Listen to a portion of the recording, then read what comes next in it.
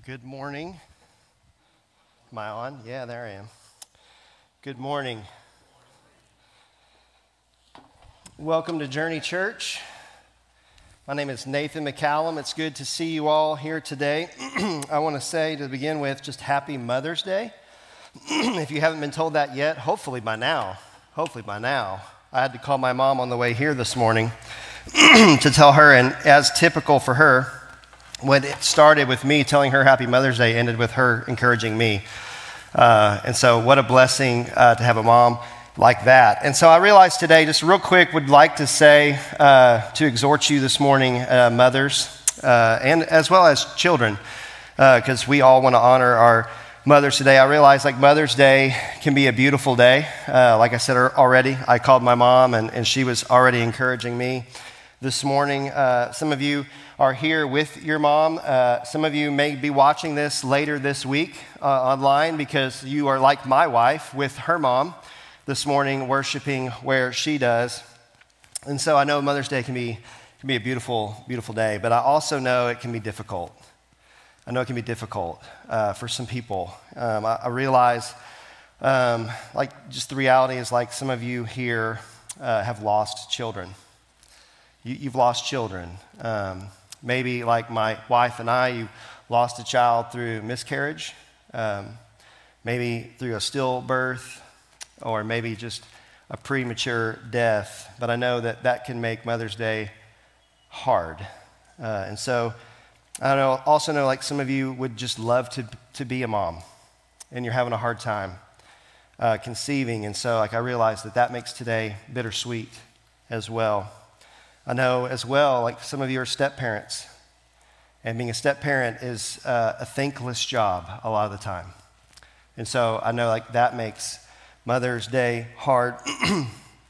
And some of you have lost your mom, and you'd love to tell your mom Happy Mother's Day. Maybe even for some of you, this is the first year without her there. And so I definitely just want to acknowledge the fact that Mother's Day can be both just difficult because of your relationship or because of previous death in life. And yet wherever you are today, whether today is beautiful or whether it's broken or whether it's a mixture of the two, I just want you to know that God sees you, that he sees you, and that he loves you.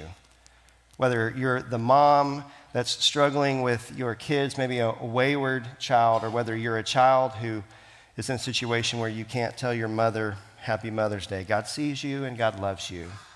And God loves mothers. And God delights in mothers. And he delights to see you delight in your kids. I just think it's important for us to understand that mothering is a challenge. And I say that as a guy, but I'm married. And I know that mothering is a challenge. There's a phrase that we were told when our 5-year-old was born, or that I'd heard, which is that the days are long and the years are short. And I've got 3 kids from 20, like he's about to graduate college this coming Saturday. I've got one about to start their senior year next year, and I've got one who's graduating kindergarten in 2 weeks. So I do know the days are long, but man, the years are short. And so whether today is happy or challenging or a little mixture of both, I just want to encourage you today, mothers, from Isaiah chapter 40, starting in verse 28. This is what God says through his prophet Isaiah. Have you not known, have you not heard? The Lord is the everlasting God. He's the creator of the ends of the earth. He does not faint. He does not grow weary. His understanding is unsearchable. He gives power to the faint. I know there are days where mothers feel faint. He gives power to the faint, and to him who has no might, he increases strength. Even youths shall faint and be weary, and young men shall fall exhausted. But they who wait for the Lord shall renew their strength. They shall mount up with wings like eagles. They shall run and not be weary, and they shall walk and not faint. And so I just want to encourage you today on this day that you would press into Jesus, that you would lean on him on those days and those moments where you feel like you're going to collapse, that he would renew your strength. Let me pray, and then we'll get into our Philippians text. Father, we come before you. We're so thankful for mothers. We're thankful for the way that you've designed the family and how you have given us mothers to nurture us, to love us, to point us to Jesus. And we just pray today that you would strengthen the moms in the room, that you would strengthen us who maybe don't have a mom in the room. Just encourage our hearts, Lord, and help us. I know like being a mother can be difficult, and I also know that people will shame you for different decisions that you make. I just pray that you'd help us to be gracious with one another and experience the grace that you offer us. Would you give us joy, and would you give us wisdom in how we can best honor our moms today? Thank you for moms, God. We thank you for Jesus. In his name we pray. Amen. All right. I know some of you are wishing that was the sermon. Sorry. That was the intro to the intro. So here we are in Philippians. We're in the middle of a series that we've titled Gospel Joy and Gospel Power. And we're walking through the letter that Paul wrote to the Philippian church. Now, I don't have a ton of time to go back through what we've already talked about or the context of the letter of Philippians. You can read it later, or you can go back and watch the last 2 weeks of messages. But I want to touch briefly on the fact that what we talked about last week, because when you walk through a book of the Bible, you're kind of confronted with all kinds of things that you wouldn't typically maybe even want to talk about. And so as I'm working through Philippians, what I'm noticing, just because of the way I'm breaking down the chunks that we're doing, this has kind of created a mini-series within the series on Philippians on suffering and persecution in the life of a Christian. That's not exactly, if you're doing a topical sermon series, you're like, let's talk about suffering. But that's kind of where we're at, because that's where Philippians is at. And so last week, we talked about two chains that the enemy tries to chain the gospel with, to bind up the gospel from advancing.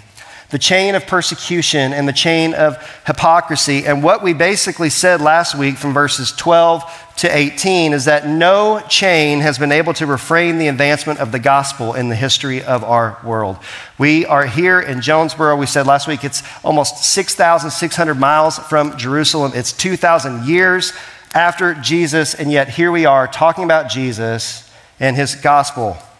The gospel is what we said was unchained and has advanced across time. It has advanced across cultures. It has advanced in spite of persecution. It has advanced even in the midst of church drama to continue the kingdom of God for 2,000 years. And so today we're picking up on the second half of that, and we're looking at verses 18 through 26, as Brittany already read this morning, and we turn our attention to a famous passage, a famous verse. And we're going to see how the unchained gospel affects how we live. How the unchained gospel affects how we live. And we're also going to see how the unchained gospel affects how we die. Yay. Happy Mother's Day. Have you ever truly considered what you live for? Have you ever truly considered what you live for? Paul is telling us in this text that what we live for matters. In fact, Tim Keller, he says it like this regarding this text. Tim Keller says, Paul is teaching that it's not the circumstances of your life, but it's the way you define life that will determine whether you stand or whether you fall in this world. It's not what happens to you that actually determines whether you stand and fall in this world, but it's actually the way you define your life. And to be honest, that seems pretty wise, but completely unrealistic. That circumstances wouldn't define my life, that circumstances wouldn't actually determine whether or not I stand or fall, but how I define my life would determine that. And yet, I kind of concur with Tim Keller, because I think he's concurring with the Holy Spirit-inspired words of Paul in our text today. How do you define your life? How do you ascribe meaning to your existence? And does how you define your life, does it actually matter more than the circumstances of your life in regards to whether you stand or whether you fall in this world? Well, the place where Paul defines his life is at the center of our text today, verse 21, where he says, "For to me to live is Christ, and to die is gain." For to me to live is Christ, and to die is gain. Paul says living is. He is defining his life. And this is one of the more famous statements by Paul. But I believe a lot of us are so familiar with the actual statement that the magnitude of what he says kind of glosses over us. At least I know for a lot of my life it has for me. And being in this text for a week will keep it from glossing over. The magnitude of it just kind of weighs down on you. And so when you consider what Paul's statement is, for me to live is Christ and to die is gain, I think two things in particular jump out, at least they did to me. The first thing that jumped out to me was the weightiness, just the utter weightiness of how you define your life. It's a weighty thing. And the second thing that jumps out to me is the invincibility, it's a big word, but the invincibility of a life defined by the gospel. So we see the weightiness of how you define your life, and we see the invincibility of a life that's defined by the gospel. So let's dive in and look at that quickly. The weightiness of how you define your life. And the first thing you see is like, it's weighty because it's personal. I mean, the first thing he says is, "For to me." For to me. Like only you can actually determine what you live for. People can tell you what you should live for. People can give you kind of exhortations. That's kind of what I'm doing today. Just spoiler alert, I'm going to tell you to live for Christ. If you want to close your notebook, you can do that now. People can tell you what to live for, but ultimately you have to be the one to say, this is what I live for. You see, Paul was a Jew. Paul was a Roman citizen. He'll say that he is the Pharisee of Pharisees. Chapter 3, he gets into kind of his pedigree. He could define himself by a lot of different things. Ultimately, Paul had to come to terms with how he would define his life. And he said, "For to me." Defining your life is weighty because it's personal. And what we see in this passage is the gravity of the way a person defines their life. There's a gravity to it. It's not just theoretical. It's not something you just kind of aspire to and write in your Bible or write in your notebook. This would be great. There's gravity to how you define your life.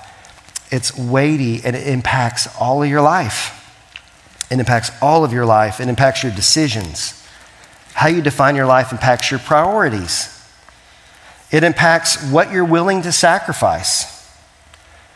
It impacts where you spend your money. We can go on and on, but the way you define your life, or the way you define your life, is weighty because it's personal for you. How you define your life becomes the filter through which you live your life. Have you ever seen a person or talked to a person that makes a decision that doesn't make sense to you? I mean, I made a lot of those in college that didn't make a lot of sense to my parents, I know, or myself now. But I think about, in particular to this, I think about talking with missionaries over the years who've uprooted their lives and gone to other places for the sake of the gospel. And I'll say things to them like, man, that's such a big sacrifice. And what's interesting is a lot of times it seems as though I think it's a bigger sacrifice than they do. I mean, sure, there's sacrifices of seeing family and things of that nature, but a lot of times for them, because of the way they've oriented their life, they're like, it's a little bit of a sacrifice. And to me, I'm like, man, it's a big one. The way you define your life, though, is that it makes what you sacrifice, it makes how that impacts your life. It changes everything based upon how you define your life because it's personal to you. But it's not just weighty because it's personal.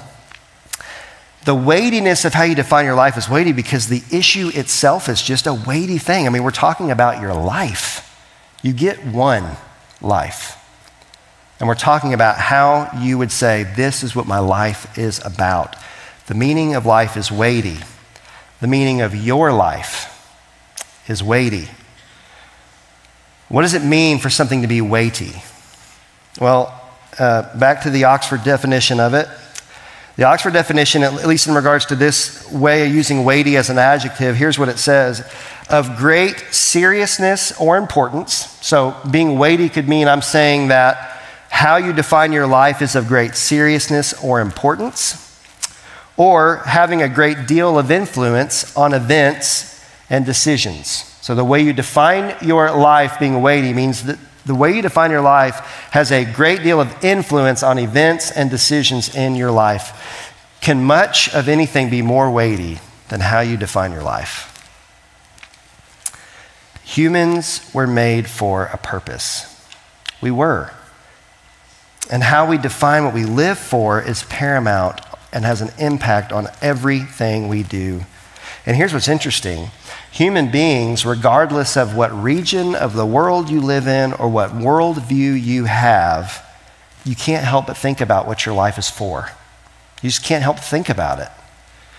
According to Rodney Stark, who is quoted in a book by Tim Keller called The Making Sense of God, here is what Tim Keller says about a finding that Rodney Stark has. He says this, when asked whether they think about the meaning and purpose of life, nearly 3/4 of people across the globe say they do think about the meaning and purpose of their life either often or at least sometimes. And he goes on to say that regional, like where you are in the world, variations are very small.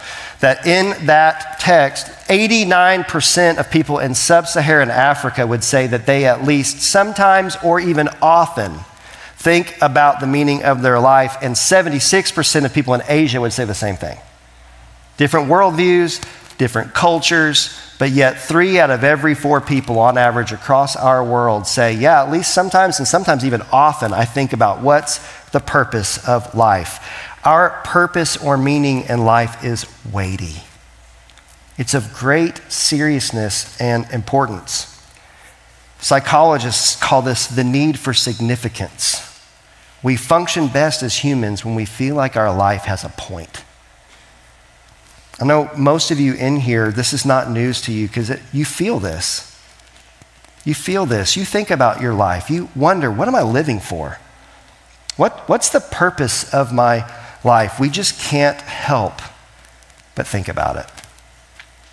So how does a person find meaning?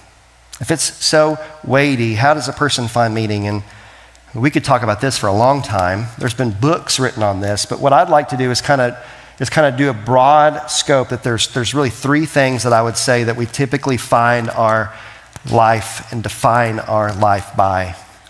And the first of those is that sometimes we find it in others. Maybe we would say to live, instead of saying to live, for to me, to live is for someone else. So you think about relationships. Maybe you would say like, for to me, to live is my spouse. For to me, to live is my children. For to me, to live is this friendship. We look at relationships a lot of times and we put them as the source and definition of our life. Maybe for others, you would say it's some great cause.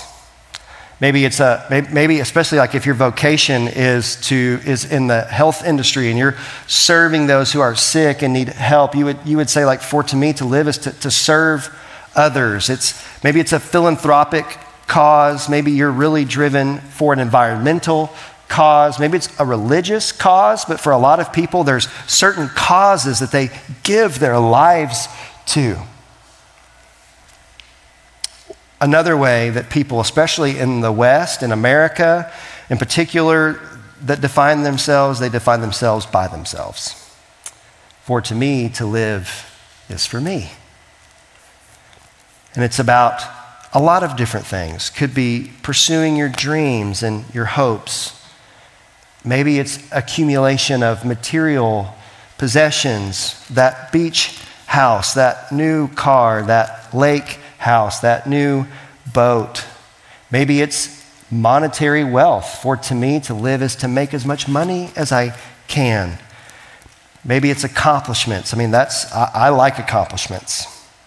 For to me is to be recognized for all the things I've done in my job or what, like that. For to me, it's the quality of living. For to me, it's athletic accomplishments. For to me, I'm an entrepreneur and it's all the businesses that I create. The reality of it is that we typically define our lives in one of three ways: for others, for a cause, or for ourself. And you'll notice that as I walk through those, many of these purposes that we find in life, they're good things. They're good things. They're not bad things.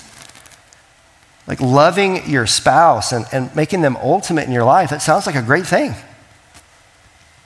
Loving your kids and making them ultimate in your life, it sounds like a great thing. I mean, kids are a blessing from God. God says a man who finds a wife finds a good thing.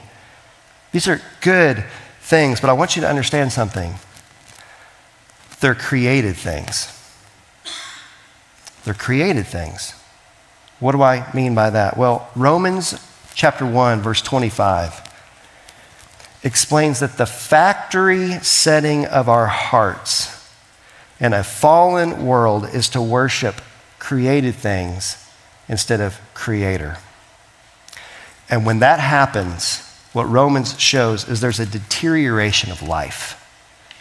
Even when you put something that's beautiful and good and a gift of God, when they become what you worship, it deteriorates your life. Now, some of you may be like, well, I don't worship my spouse. I don't worship my kids. And yet what I would say is when you define your life first and foremost by those things, they now sit on the throne. That's what you make sacrifices for, ultimately. That's what you love, and that is where you place the weight of your life on them. The human heart has an idol problem, and this bleeds over into our look for meaning. And because as humans we're naturally inclined to consider the meaning of our lives, as we've already talked about, then we typically want to fill in that blank with something. For to me, to live is what? For Paul, to live is Christ. What we see with Paul is not just the weightiness of how he defines his life, but we see the weightiness of the gospel. He says to live is Christ. Christ is a title. It's not Jesus' last name, just so you know. He doesn't sign checks, Jesus Christ. Well, he might, but it's not his last name. It's a title, which basically means anointed one of God, Messiah, King. So for Paul, he's basically saying, for me to live is King Jesus. That's the meaning of his life. So what would it mean for us to live? What does it mean for Paul to live for Christ? Well, it means, first of all, that the weightiness of the gospel has reshaped his life and his purpose. What do I mean by the weightiness of the gospel? Because didn't I preach just a few weeks ago that Jesus says, my yoke is easy and my burden is light? The weightiness of the gospel doesn't mean the heaviness of the gospel. So what do I mean by the weightiness of the gospel? Well, the analogy that came to my mind was, if you think about, it's that time of year as we go to the lake, we go to the rivers, we float, go to the ocean. You think about skipping a rock. Now, I'm not the best at skipping rocks. If I can get 3 or 4, I'm really, really fired up. But you know, you find the little smooth rock and you skip it across the water and it kisses the water and just kind of skips along. And you think about that a lot of times, like that, you have to do that with a smaller rock. But you get a 3 or 5 pound rock, even if it's smooth, you try to skip that mug, it's not gonna go well. It's gonna come into the water, it's gonna just splash and displace everything. And what I would like to say is that I think the gospel of Jesus Christ is a lot like that. For a lot of us, it's just skipping across our life with no real impact. But for Paul, when you define yourself by the gospel of Jesus Christ, it's more like that large rock that just gets lumped into your life. And the gospel of Jesus Christ, when it's a large rock that gets thrown into the midst of your life, it displaces what was previously there, and it rearranges everything in ways that nothing else can. Jesus has a ripple effect across your life when you live for him. Why? Well, because what the gospel does is it exposes you. When you really engage with the gospel, the good news of Jesus Christ, that God so loved the world that he gave his only son, that whoever would believe in him would not perish, but would have eternal life, and that God sent him not to condemn the world, but to save the world. When you engage with the gospel, it exposes you. Romans 3:23 says it exposes your sin. It says, for all have sinned and fall short of the glory of God. All of us have sinned, not some of us, not only the bad ones. All of us have turned away from God and have fallen short of the glory of God. We all have a sin problem. And the gospel exposes that. But the gospel also exposes our need for grace and the availability of grace. Because Romans 6:23 says, the wages of sin is death, but the free gift of God is eternal life in Christ Jesus our Lord. The gospel is not to make you a better person. The gospel is to make you dead, or to take you from being dead to alive. And that's a big difference. And it is a free gift. What our sin has earned for us is death. And yet, by the cross of Jesus Christ and his resurrection, what God provides for us, if we follow him, is life. Therefore, the gospel of Jesus Christ gives you what you need most: a right relationship with God, your Father and Creator, and it does it through grace.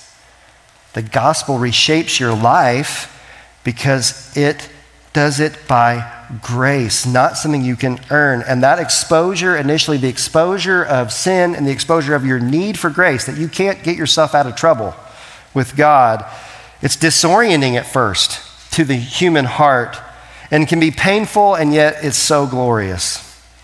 The gospel of Jesus Christ comes into your life with a weightiness that displaces all other priorities, all other beliefs, all other worldviews, and all other motivations in your life. He displaces how you previously defined your life. He reorders your loves. He transforms your mind. St. Augustine said it like this. The quote's not going to be on the screen, but I just love this. When I say he reorders your loves, this is what I mean. St. Augustine says, but living a just and holy life requires one to be capable of an objective and impartial evaluation of things. So here's what he says: to love things. So this is what a holy life does. To love things, that is to say, in the right order, so that you do not love what is not to be loved, or fail to love what is to be loved, or have a greater love for what should be loved less, or an equal love for things that should be loved less or more, or a lesser or greater love for things that should be loved equally. Here's what he's saying, basically, that to live a just and holy life, the way that God does that is he reorders your love, because there are some things that are good that we love too much. And there are other things we should love that we don't love. And there's things that we do love that we shouldn't love. And what God does is he doesn't come in and say you shouldn't love these things that are good. He just says you got to reorder them because I need to be primary. When you place your hope in Jesus, he reorders your loves. And the weight of his gospel changes the way you live. By worshiping your Creator now as ultimate in your life, instead of a created thing, he will get your loves in the proper order. And this, believe it or not, is good news.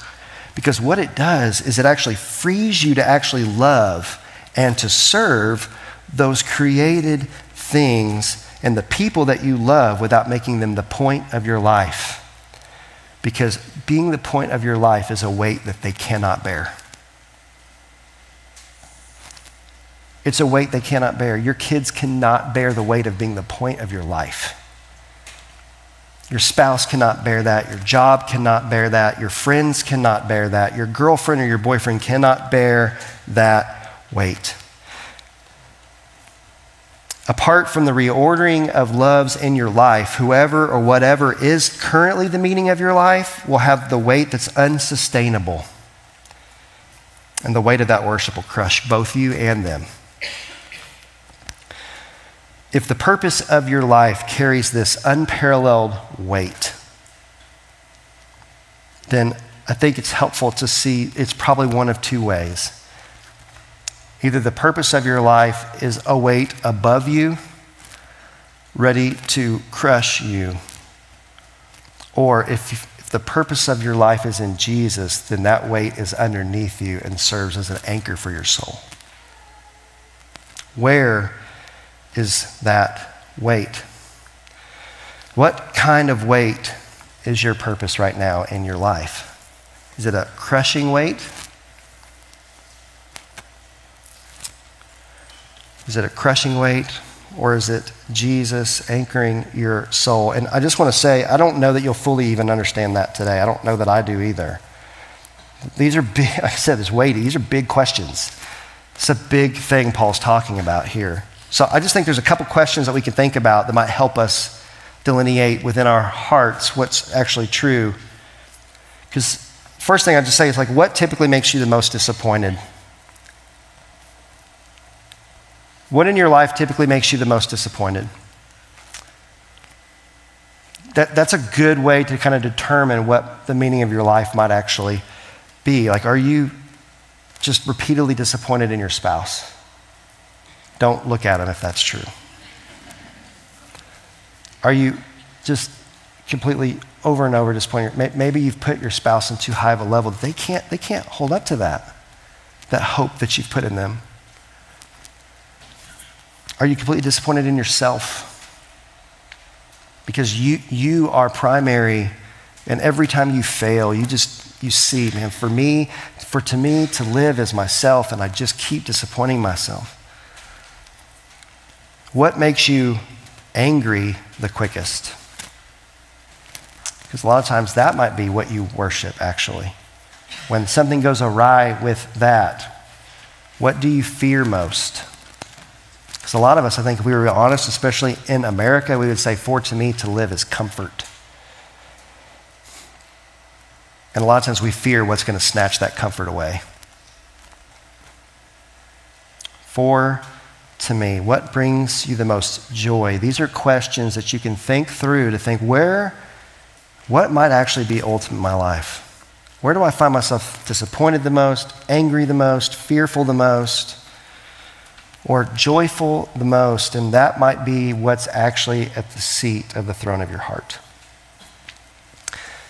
But at the same time, as you're thinking through that, don't be discouraged. Because even Paul, in verse 12 of chapter 3, he says this, "Not that I've already obtained this or am already perfect, but I press on to make it my own because Christ Jesus has made me his own." Paul is not perfect. You should not expect to be perfect. Only one man was perfect, the man Jesus Christ. And so as you work through these questions in your heart and you realize, I don't know that I would say that to live for me really is Christ. I think it's something else.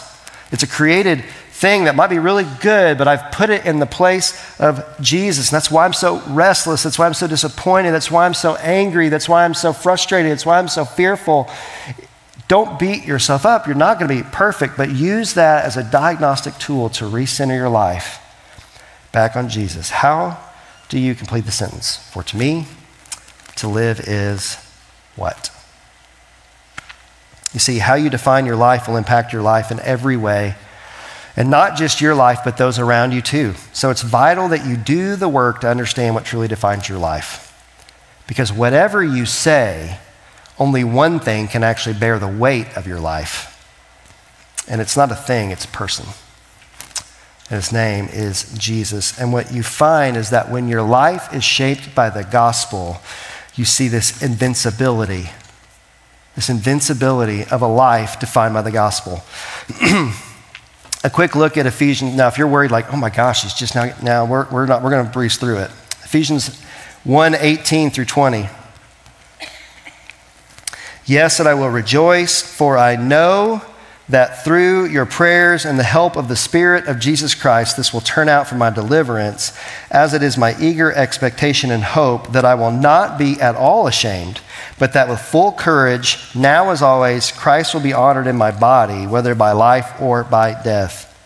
A quick look at this passage actually shows how Paul's life was impacted by the fact that he defined his life by Jesus. First, we see Paul defining his life by Jesus changes his view of circumstantial suffering and persecution. Like, notice his disposition. He's chained to a Roman guard. He's in jail. We read in Acts 28, actually, that he's there for at least 2 years. And here's what we see, his disposition. We see, I will rejoice. He's joyful. We see hope. And for Paul, hope is not like, man, I sure hope the Grizzlies can pull the series out. Man, I sure hope rain doesn't come today so we can enjoy a beautiful day, this picnic we planned. Hope is an assurance of faith for Paul. His disposition in suffering, because he defines his life by Jesus, is reshaped with joy, it's with hope, and he can even say that whether I die or whether I live, I just hope Christ is honored in my body. When your life is defined by Jesus, you see persecution and suffering as a way to make much of Jesus, instead of cowering in the corner saying, why me? There's freedom in the midst of his bondage. What on earth could enable a man to leverage his own life, his one life, for the person of Jesus Christ? Well, we see in verse 19 two things, and they both come from outside of him. Prayer and the help of the Holy Spirit. Prayer and the help of the Holy Spirit. You see it in verse 19. Prayer empowered and encouraged by God through the prayers of others. It's what he says, I know that through your prayers. And he says, I know that through the help of the Holy Spirit. So empowered and encouraged by prayer, empowered and encouraged by the Holy Spirit, who you receive when you believe the gospel of Jesus Christ. And I wanted to say, why is this important? Like, why am I drawing this out? Well, here's why. Because as we already mentioned, Paul's not perfect, but I think it's easy for us to hear Paul say things like, to live is Christ, to die is gain, and think, man, I could never be like him. Like, he's just so courageous. I just feel so ashamed about myself. I don't live like that. And then you buy into the lie that you never could live like that. And yet he's a man, just like us. And he tells us that for him to say to live is Christ and to die is gain, that the power to do that, the courage to do that came from outside of him. It came through prayers. It came through the Holy Spirit. And when you begin to see that, you can begin to see it's possible for God to move in your life in the same way. And because Paul leveraged his life for Jesus, suffering does not shake his meaning. But also because Paul leveraged his life for Jesus, his life becomes a ground for God to display his infinite glory. His life becomes a ground for God to display his infinite glory. Look at how he finishes. If I am to live in the flesh, that means fruitful labor for me. Yet which shall I choose? I cannot tell. I'm hard pressed between the two. My desire is to depart and to be with Christ, for that is far better. But to remain in the flesh is more necessary for my account. Convinced of this, I know that I will remain and continue with you all for your progress and joy in the faith, so that in me you may have ample cause to glory in Christ Jesus because of my coming to you again. What you see is the invincibility of a follower of Jesus. You see, when you can truly say, for to me, to live is Christ, and to die is gain, you become invincible. Your life, no matter how difficult, no matter the calling, your life doesn't end you. It doesn't end you. In fact, there's a richness and a closeness because you're actually, as you go through those times of suffering, you're actually mimicking the way of Jesus. And you feel even more close and intimate with him. Your life, no matter how difficult, doesn't end you, but also this, your death, no matter how difficult, doesn't end you either. When you define your life as a follower of Jesus by Christ, when you say, for to me to live is Christ and to die is gain, death is a doorway to something better. What could the enemy do to Paul? What could the opposition do to Paul? They could chain him up, and he's like, sweet, I'll just share the gospel with all your guards. And the gospel keeps advancing. Oh, we'll kill him. That'd be a gain for me. Tell me when. Well, we'll set you free. That means fruitful labor for me. I'll just go back to these churches I planted. And what can you do to him? What can you do to him? The answer is nothing. There's nothing you can do to someone who's following Jesus. We are invincible to the world and the enemy's schemes. And it's not because we are awesome. Paul's not invincible because he's awesome.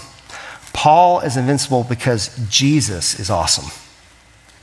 And that's a big difference. Paul didn't make Paul invincible. Jesus made Paul invincible. The same Jesus who empowered Paul and the same Jesus who empowered the Philippian church to progress in their faith towards the end goal is who can empower us. And as we stumble forward with Jesus, we are going to stumble. But as we stumble forward with Jesus as our guide, and as we receive power through the gospel, we become more invincible for the glory of God. This is a life worth living. A life lived by the power of God with the joy of God for the glory of God in all circumstances. Brothers and sisters, this is a life with some weight. It's a life with some weight.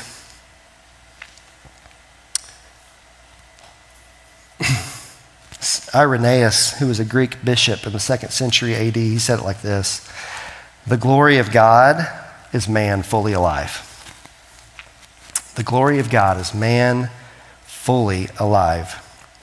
And brothers and sisters, the only way to be fully alive is to live for Christ. Don't you want that? A life with weight? Defining your life on anything else is a fool's errand. It just is. Because every other way you define your life can be taken away like that. One phone call, one major market collapse, one health prognosis, one world war. Everything can be gone like that. Only living for Jesus by grace can actually set you free in a way in which living is King Jesus and dying isn't a dead end, but a doorway to something far better. And when you live for Jesus, we can trust him with the results of our life. Maybe if you were to say to live is Christ and to die is gain, you'll change the world. Maybe you will. Or maybe you'll disciple a couple people to Jesus in your home, in your workplace, and then you'll go on to be with him. But either way, this type of living is never in vain. I want to close with this quote by Fleming Rutledge. Here's what she says. She says, "Here's an important distinction with far-reaching implications for Christian behavior. The deeds of Christians in this present time, however insignificant they may seem, however vain they may appear to those who value worldly success, are already being built into advancing God's kingdom." You got to think that Paul, probably at times, people would look at Paul chained up and think, man, what a waste of his life. Brother gave up all that stuff. He was so intelligent. He was a Pharisee of the Pharisees, and he gave it all up to suffer for this dead Messiah that they think. From the world's view of success, Paul was a failure. But as Fleming Rutledge says, the deeds of Christians in this present time, however insignificant they may seem, however vain they may appear to be, from those who value worldly success, those deeds are being built into God's advancing kingdom. A life not wasted, a life worth living, because it's a life built for the glory of the name of Jesus Christ. So as we close, my call to action to you today is this. I really think when it comes down to it, something as heavy and big as this idea of what defines your life. I mean, how can you even preach about that in 45 minutes and really do it justice, a topic this big? But I do think you can kind of boil it down to two options, really, according to Paul. And here's the first. I think it's this. You define your life by anything other than Jesus. You fill in that blank. But if you do that, I truly believe what it means, whatever, even if it's a good thing, that if that's the way you decide to live and define your life, it would just be to live as whatever that is, and to die brings pain. To die is pain. It's the end. But the other option is to come to Jesus, to live for Christ. And in that, to die is gain. What do you want to live for? What do you want to die for? I call you on this beautiful Mother's Day to consider your life. Come and see Jesus today. If you're in the room and you would say that you are a follower of Jesus, I just would encourage you to see him again and be refreshed. I would say, just to ask him by the power of the Spirit to be defined by him. Let him define your life. Because our enemy will want to distract us and to make other things ultimate in our life. He can't snatch us out of the hands of the Father, but he can, as I said last week, he can take your joy through comparison. But if you see Jesus as a follower in this room, would you just be refreshed and ask him again? It's a daily decision, and sometimes it's a minute decision to renew you by the power of his Spirit and to be able to truly live for Christ. If you're a non-follower of Jesus in the room, I would just encourage you to see him for the first time. Maybe you think you've seen Jesus, but I pray, would you really see Jesus? Ask him, say, Jesus, show me who you are.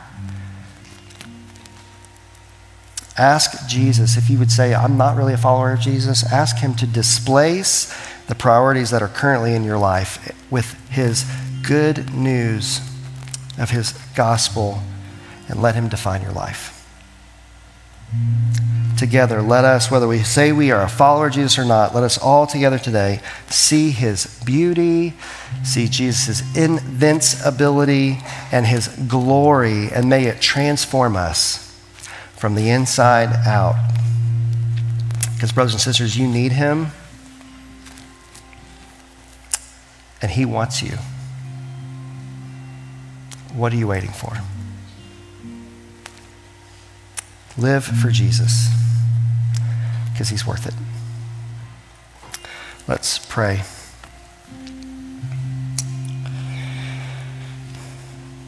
Our Father, we stand in awe of your love for us. Because despite your love and your glory in our lives and in our world, we have fooled around worshiping created things, even good things, even worshiping some amazing created joys that you've made for life, but we've worshiped them over you, our Creator. We confess, Father, that we make the purpose of our lives to live for lesser things than you. Would you show us the beauty and adventure of a life lived for you, Jesus? Would you captivate our hearts and captivate our imagination of what all our lives could be when we live them for you? And Spirit, would you strengthen our hands and strengthen our minds to pursue you? We need you to do this.